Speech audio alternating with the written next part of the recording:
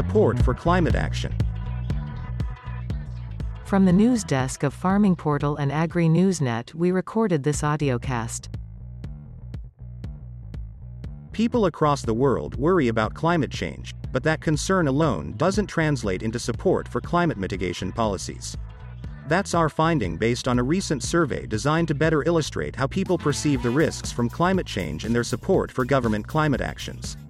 Responses also show that those who were more concerned about climate change tend to be female, more educated, followers of news, and more accepting of government's role in regulating the economy. Data shows that public transport users and those that rely less on cars are also more concerned about climate change. Our survey of almost 30,000 people in 28 countries was conducted in July and August by market researcher YouGov. The survey covered advanced and emerging economies and included 20 of the top 25 emitters as well as 9 of the 25 countries most exposed to climate change. This novel survey of climate mitigation beliefs offers policymakers a better understanding of how to address the urgent challenge of climate change. While governments have ambitious goals, the world is not yet on track to contain global warming to 1.5 to 2 degrees Celsius.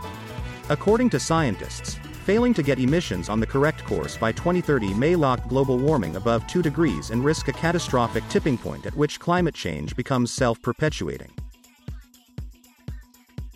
This is a audiocast production out of our international studios. Our survey shows that providing even small amounts of information on policy efficacy and benefits, including co-benefits, such as improved air quality and better health, can engender greater support. This support, however, may be short-lived if policy trade-offs are not made explicit, highlighting the importance of ensuring the public understands the relative costs and benefits of available policy options. Some of the most economically efficient policies, such as carbon pricing based on the content of fuels or their emissions, often face political resistance. Importantly, the survey highlights that climate concern alone doesn't translate into broad support for carbon pricing policies such as carbon taxes or emissions trading systems. Carbon pricing is more acceptable when presented along with information about the impact of climate change, how pricing works, and options for using the revenue it generates. Notably, people are more supportive of the policy if the revenues it generates are used to shield economically vulnerable groups from the adverse impact of climate policies. Subsidizing green investments finds large support across all countries, while opponents often cite concerns about corruption and policy ineffectiveness, even as proponents can sometimes fail to recognize the costs associated with these policies for the public budget.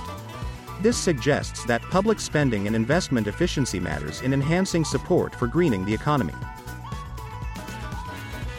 The survey points to broader support for collective action and larger common ground for crafting international agreements than expected. Most respondents across all countries think that climate change policy will only be effective if most countries adopt measures to reduce carbon emissions. Moreover, most respondents in both advanced and emerging market economies think that all countries, not only rich ones, should pay to address climate change. In addition, a large share of respondents in most countries say burden sharing should be based on current rather than historical emissions. The public is likely to back costly climate policies if other countries do so, both because this increases the odds of reaching global net zero emissions goals and because those efforts resonate as fair. Knowledge of climate mitigation policies remains patchy, and many people still have no opinion when it comes to supporting or opposing climate policy actions in their country. This was a audiocast from the news desk of CRA Media International in Edinburgh in Scotland.